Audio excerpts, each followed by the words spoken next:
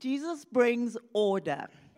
In 1 Corinthians 14:33, it says, "For God is not the author of confusion, but of peace."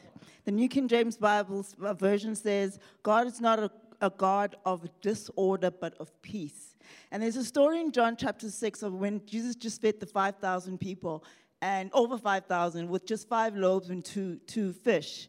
And the people were excited, they were ecstatic, their bellies were full. They were like, yeah, this is the guy. This is the guy. And they wanted to crown him king. And it says in verse 15, "Therefore, when Jesus perceived that they were about to come and take him by force to make him king, he departed again to a mountain alone by himself." And Matthew and Mark version says he departed alone to a mountain to pray, by himself to pray. And on surface level, it seemed like it was the natural progression of things, because Jesus had come, after all, to be king. And they believed that he would be their temporal king and savior from Roman rule. But Jesus, however, came as our eternal king and savior of our actual very souls. How did Jesus know that it was not the right time, and that, in fact, the idea of king and savior was nothing compared to what God had actually planned and ordained for Jesus? Jesus was faced with making the right decision or making the wise decision. It seemed the right decision to accept the kingship forced on by the people. But how did Jesus know how to make the wise decision and reject the kingship by departing from the people? It came from a place of having a real and raw relationship with God the Father, and through that, a deep understanding of his purpose. How is that relevant to us? It's relevant because we're faced with decisions daily, and more so towards the end of this year, beginning of next year. And, we need to make decisions, we need to establish things, we need to put things into place. And confusion, anxiety, and chaos can flood our hearts and our minds. However, Jesus promises us his order and his peace. This order and peace stems from us having a revelation of his word. And in Greek, it's the word of God is his logos and his rhema. And logos and rhema both mean the word of God, but logos means the word of God spoken in the Bible itself, as recorded in the Bible. And rhema is the word of God spoken to us at a specific occasion or a specific word from God that speaks to us as individuals.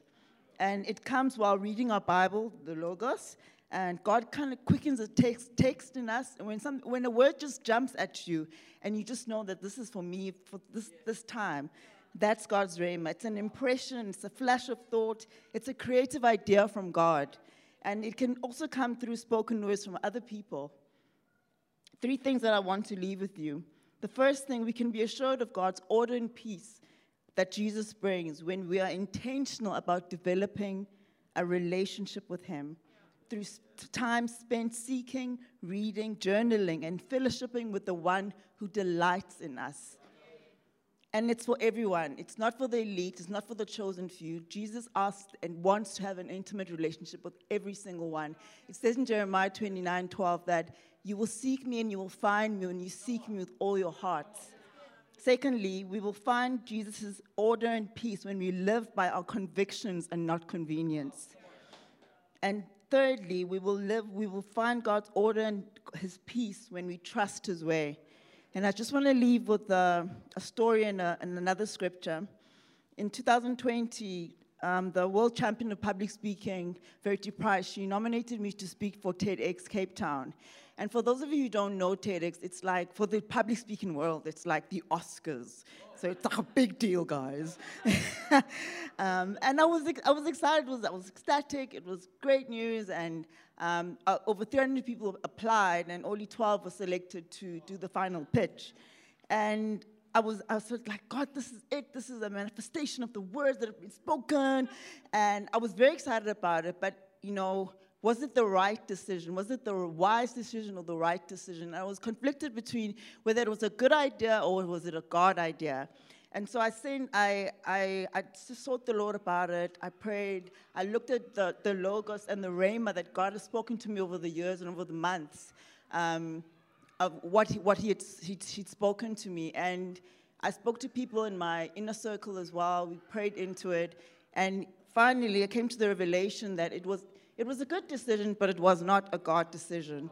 And that revelation brought such peace and such calmness to me. And in Psalm 32:8, God says, and he promises that I will instruct you and teach you in the way you should go. I will counsel you with my loving eye upon you. And those three things, be intentional about developing your relationship with Jesus, live by your convictions and not convenience, and trust his way. And then you will experience the peace and the order that Jesus brings. Amen?